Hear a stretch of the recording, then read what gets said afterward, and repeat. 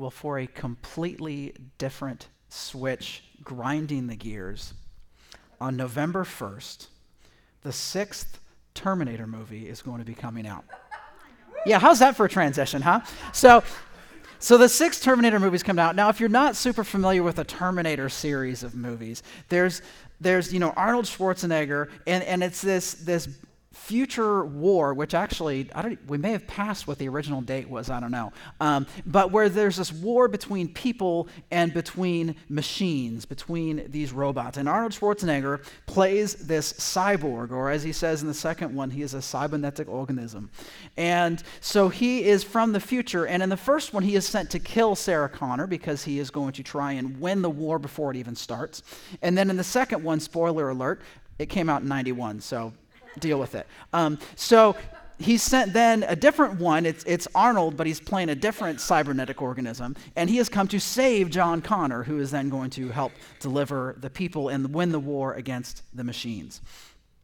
Now, like a lot of people, I skipped pretty much 3 through 5 on the Terminator movies. Terminator 1 was the best one. Terminator 2 was the best one. Terminator 1 was great, but Terminator 2, I was like 14, 15 years old, so it was like right in my wheelhouse.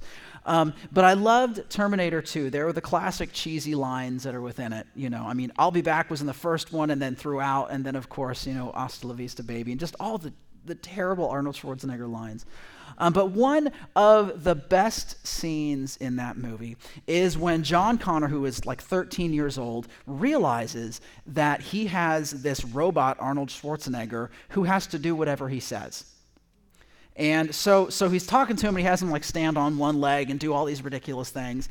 And then he ends up having these two like meathead guys come over to him, and they have this confrontation with these two guys, and it doesn't go very well. So let's watch about a 50-second clip from that movie. So I apologize for the kind of rough edit that was in the middle there, because he broke the fourth commandment, or the third commandment, whichever one it is. Don't take the Lord's name in vain. So sorry for the rough edit that was in there. But he has this conversation with him. He says, you can't just go around killing people. Why? The Terminator says. What do you mean, why? Because you can't. Why? Because you just can't, okay? Trust me on this. Now, 13-year-old John Connor, like many of us, couldn't really explain why, but just everyone knows that you can't go around killing people. On Wednesday nights, we've been studying various world religions, and this past week, we talked about the occult, and it was creepy and it was weird. And one of the churches that we talked about, churches, religions, whatever you want to call it, one of the groups that we talked about was we talked about Luciferianisms, but we also talked about, the Church of Lucifer, okay? And these are people who literally worship demons and try and call upon demons to help them out. And even people from the Church of Lucifer go, well, you can't just go around killing people. So it's this thing that everybody just knows you cannot do this. You cannot go around and murder people. Now, if we try to say, okay, well, why? What is the core reason? If you were to talk to 100 people and you say, okay, I know that murder is wrong, but why is murder wrong? My guess is give them a few minutes, and probably 90 of them are going to go something along, I don't know, because thou shalt not kill. Thou shalt not murder.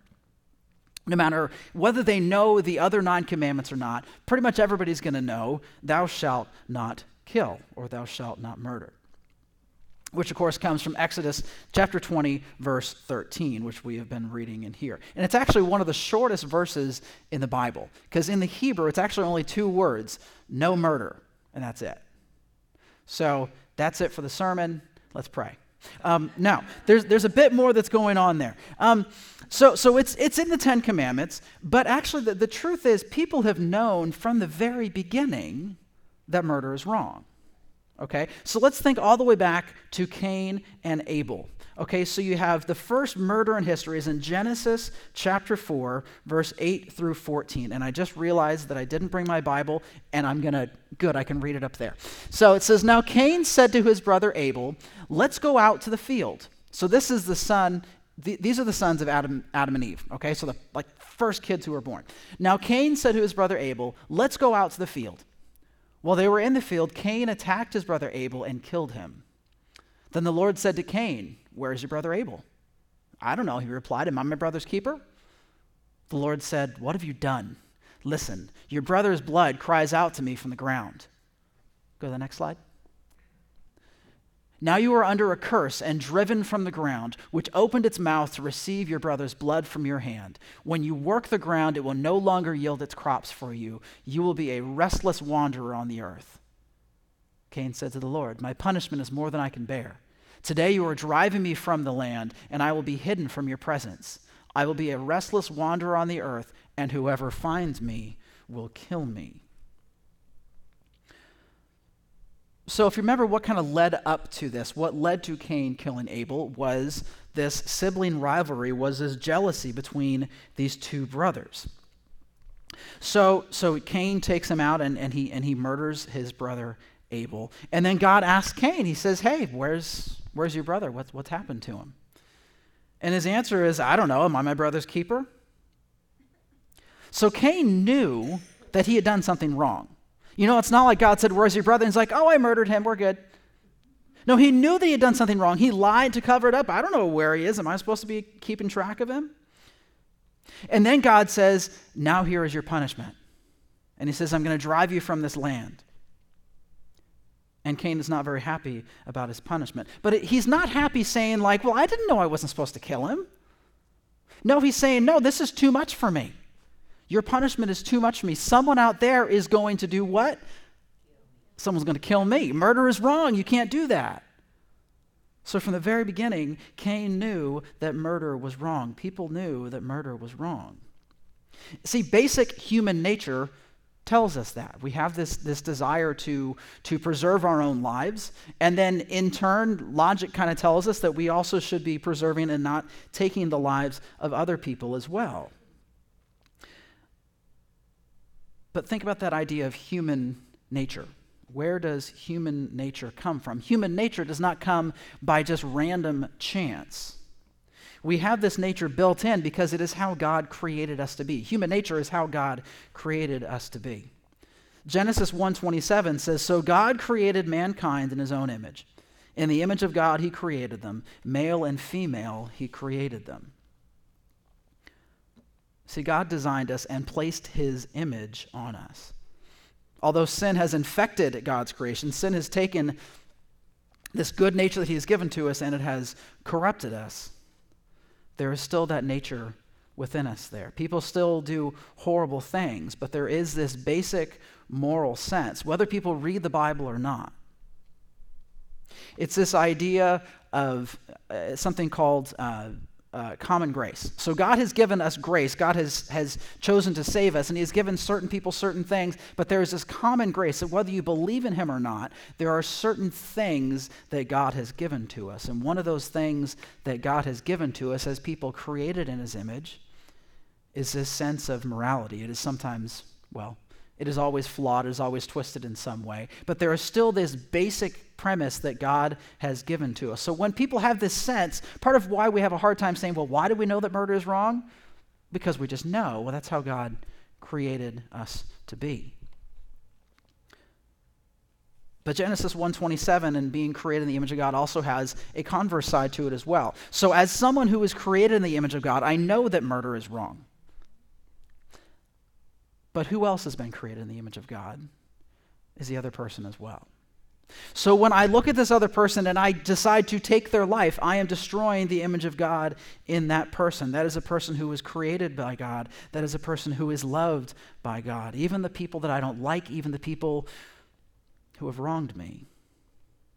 Even the people our society has said that is a worthless person.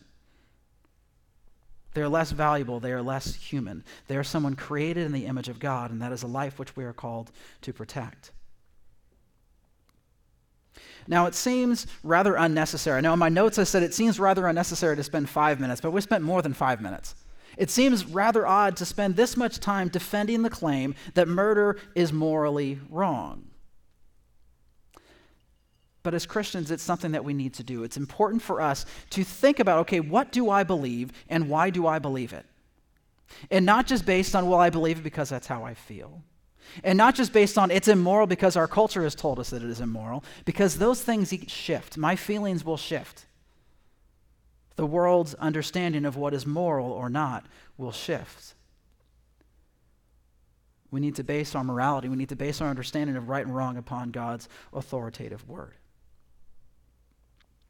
Well, there are many other passages. We can go on and on talking about this concept of why murder is wrong, but the overarching, most important concept here is that life belongs to God. It is all a gift of God. A few passages. Genesis chapter 2, verse 7. Then the Lord God formed a man from the dust of the ground and breathed into his nostrils the breath of life, and the man became a living being. Psalm 139, 13 through 16. For you created my inmost being. You knit me together in my mother's womb. Your eyes saw my unformed body. All the days ordained for me were written in your book before one of them came to me. And then Ephesians chapter 2, verse 10. For we are his workmanship, created in Christ Jesus for good works, which God prepared beforehand that we should walk in them. Now, if you look at the New Living Translation, the New Living Translation doesn't just say we are his workmanship, it says that we are his masterpiece. No matter how you may feel about yourself, no matter what other people or life circumstances may falsely assert, human life is God's masterpiece. You personally are God's masterpiece. You look around the world, you see amazing things. You see Yosemite Falls, you see a beautiful sunset, you see the changing leaves in the fall, and they all reflect the creativity and the goodness of God. But God poured his very nature into you and me.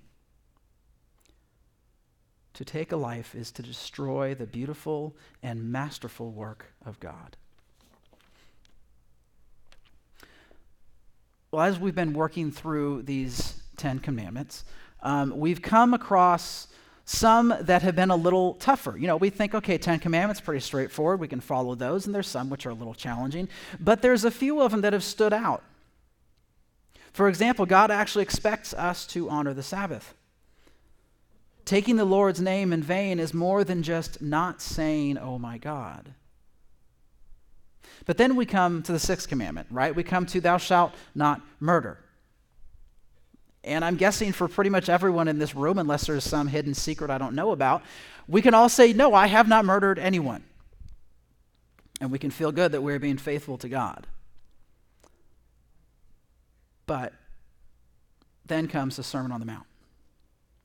So you have these Pharisees, some of the Pharisees and some other folks who are looking at Jesus and they're going, Jesus, you're a lawbreaker. Not only are you breaking the law, not only do you not care about the law, but you're teaching other people to do the same thing. But as we've talked about, I think pretty much each week as we've been looking at the the 10 Commandments and then therefore the Sermon on the Mount, Jesus started off by saying, I have not come to abolish the law, but to do what? To fulfill it. Jesus came to bring us back to the original intention of God's word, to the original intention of God's law, to move us beyond loophole-inducing legalism and into deeper heart change and faithfulness to God. So listen to what Jesus said. Matthew 5, 21 to 22. You have heard that our ancestors were told, you must not murder. If you commit murder, you are subject to judgment. But I say, if you are even angry with someone, you are subject to judgment. If you call someone an idiot, you are in danger of being brought before the court. And if you curse someone, you are in danger of the fires of hell. Now, the rest of it, the rest of the 10 Commandments are pretty straightforward. No matter what translation you use, whether it's thou shalt not murder or you shall not murder, most of them, there's not a whole lot of change. But you look at how Matthew 5, 21 to 22 was translated, there's a number of different ways that people take these two concepts together. The first one is when it says, if you call someone an idiot, you're in danger of being brought before the court. The word this is the New Living Translation that we did here. The word that they translate as idiot comes from the Aramaic, the word raka. Now, a raka is this term of contempt, but it is someone where you look at them, you would spit upon them. someone you view as utterly worthless. You view them with contempt. The next verse, we see this idea of cursing someone. Another would say that you are calling them a fool. Now, this isn't just using bad words with somebody. This isn't just calling them names. It is condemning their character. So if you put these two verses together, verse 21 and 22 together, we get something to the effect of, you're a worthless idiot and a horrible person. Does this sound familiar at all? Not only on cable news and social media these days, but sometimes festering within our own hearts. Sometimes coming out of our own mouths. Contempt and loathing. This idea is nothing new. It's been around for a long time. It's just that right now in our current cultural climate, and now that we have this great technological ability to spread and receive and disseminate all of these various opinions, we have greater opportunity to develop and disseminate contempt.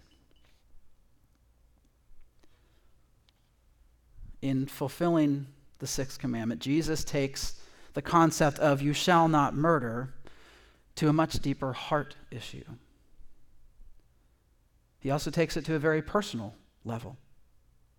So if my response, if I look at this and I go, okay, calling someone an idiot and calling someone worthless and saying your opinion is invalid and you are a horrible person, if I look at that and go, man, does that reflect, even if I don't say that, does that reflect what sometimes is happening in my heart? And if I look at that and I go, yeah, I probably fall into that sometimes.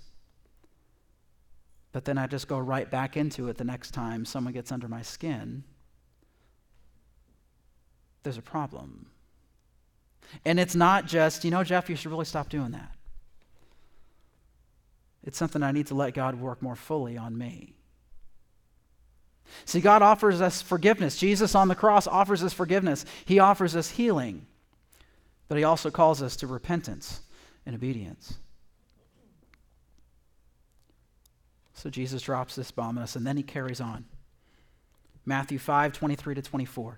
He says, therefore, if you are offering your gift at the altar, and notice what's the first word there? Therefore, if you are offering your gift at the altar, and there remember that your brother or sister has something against you, leave your gift there in front of the altar. First go and be reconciled to them, then come and offer your gift. So Jesus has gone from this widely accepted command, right? You shall not murder. Okay, check. I shall not murder. And then he moves on and he says, not only shall you not murder, you shall not view your brother with contempt. You must not hate them. You must not treat them like garbage. But then he takes it even a step further. He says, not only that, not only am I telling you the things you should not be doing, now you need to go and be reconciled to that person. We are called to reconciliation. Therefore, if you are offering your gift. God takes our anger, God takes our contempt very seriously, and he puts it on par with murder. Therefore, we need to deal with it. Therefore, we must not allow it to grow when we must deal with what is happening. But one thing that's really compelling to me about that, and is really intriguing to me about that, is it says, therefore, if you know that your brother has something against you, go and be reconciled to them. See, I'm thinking of it, my first read of it is more to read, okay, therefore, if you're ticked off at someone and you're coming to worship, stop worshiping in that moment and you need to go and deal with it. But that's not what it says. It says, therefore, if you know that someone has something against you, if you know your brother or your sister has something against you, you need to go and you need to deal with it. If your brother has contempt brewing in his heart, you must be reconciled. So we're actually called to stop worshiping and go and help that person to not sin. Now, again, that isn't, I'm going to go and, John mentioned to me this morning, he's like, I had this dream that we were in this fight, which we're not. So it's like, should I then go to John and go, well, John, you need to stop sinning and you need to stop being mad at me? Absolutely. See, Donna said so absolutely. But it's not that. It's not like, hey, you need to go and tell the person they're wrong. It is, no, you need to be going reconciled with them. You need to help your brother and your sister because there's this disconnect that is between you. There is this striving that is between you that needs to be remedied, that needs to be fixed. People often think of Jesus as kind and meek and mild. And when he does get difficult, when he does push people really hard, it's those nasty Pharisees and those nasty Sadducees. But he didn't pull any punches in the Sermon on the Mount. And he challenges me directly and personally. Jeff Kempton, do you really believe that the Ten Commandments are eternal laws for all of God's people? And if so, then you need to do something about it. Now, I know that I've said this many times, especially over these past 7 weeks, but that's because God keeps kind of putting it into my face. It's that God's law, including the Ten Commandments, is not about sin avoidance. God's law, including the Ten Commandments, is not about sin avoidance. It is about reflecting and glorifying God. It is about being changed from the inside and following him in faithful obedience. It's not enough to say, you shall not murder someone, either with our hands or with our heart. God is calling us not only just to kind of be reconciled, but God is calling us to love one another. God is calling us to take active steps to heal relationship. Well, after these tough verses, Jesus goes on and he starts talking about the seventh commandment, you shall not commit adultery. And as you could probably guess, it gets difficult. So next week is going to be another awkward sermon. But if we jump beyond that, and he talks about some oaths and things and other sin that we will sometimes fall into, we circle back to the idea of hate. So let's jump now ahead to Matthew 5, 43 through 45. So what? We're about 20 verses or so past where we were before. Jesus said, you have heard it was said, love your neighbor and hate your enemy. But I tell you, love your enemies and pray for those who persecute you, that you may be children of your Father in heaven. Jesus is really making it hard here, right? He starts off with, okay, you think you're fine because you haven't murdered anyone? Guess what? When you carry hatred, when you carry contempt, you are murdering them in your heart. And then he says, not only that, not only is saying, no, you cannot be angry, you cannot share this contempt with people in your heart, but you need to go fix what is broken with people. You need to go fix what is broken with your brother and with your sister. And then he says, not only that, now I'm going to tell you, you need to love your enemies. Because even your enemy is created in the image of God.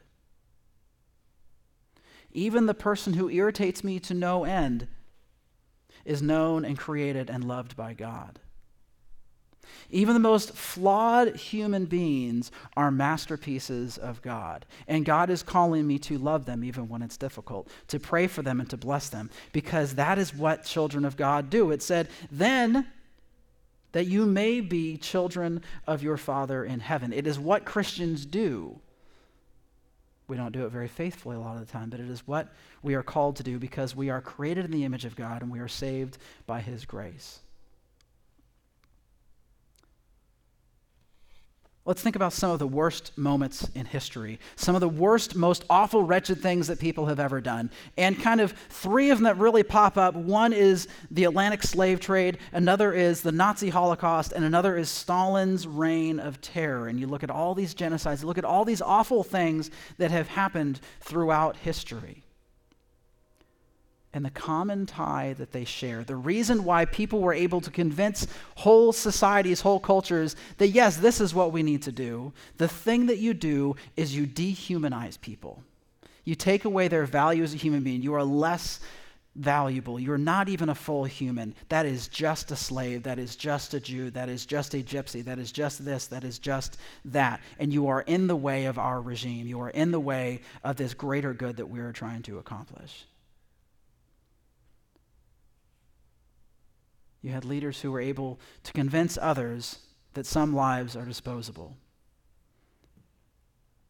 And that continues to happen. But God's word tells us something very different. And God calls us to live in a very different way. When Cain was confronted by God after he had killed his brother, and God says, hey, where's your brother? What happened to him? Well, Cain asks this. Well, first he says, I don't know. And then he asks this, what he thought was a rhetorical question. What, am I my brother's keeper? Am I supposed to keep track of where he is? Now, God then goes on to just bring the hammer down on him and go, yeah, you're guilty. But the unanswered question there, the, I guess, rhetorical answer that God would give there, that we shall be given there, when he says, am I my brother's keeper? The answer is, yes, I am. God didn't just call us to not end life. God called us to preserve life. God calls us to protect life. God calls us to give life. It is what followers of Jesus do. It is what Jesus did. It is what Jesus does. Am I my brother's keeper? Yes, I am. And if Jesus really meant what he said, which I believe that he does, the next question is, am I my enemy's keeper? And the answer is, yes, I am. Love your enemies. Pray for those who persecute you. Let's pray. Father, I don't want to pray for my enemies. I don't want to love my enemies. I don't want to pray for those who persecute me. I don't want to pray for those people who I think are just mean and nasty and awful human beings. But Lord, those are people created in your image. Those are people you love. And Lord, you have called me, you have called us to pray for those difficult people. Lord, you've called us to reconciliation. You've called us to put away, to get rid of, to destroy contempt and hatred in our hearts. Lord, I confess that is very difficult. Lord, help me today. Help us today. As we come across people who are hard to love, as we come across people who are hard to like, as we come across people who are difficult and nearly impossible to tolerate, Lord, help us to love them in your name. Help us to pray for those who persecute us. Father, forgive me. Father, help us to take your 10 commandments seriously and not just put them on some monument somewhere and forget about them, but to believe them, to live them, because we believe you. Thank you for your commandments, Lord. Thank you for the Sermon on the Mount. Jesus, thank you for the fact that when I was still your enemy, you gave your life for me. Thank you for your amazing grace. Lord, help us to pray. Help us to trust you. Help us to love in the name of Jesus Christ, our Lord.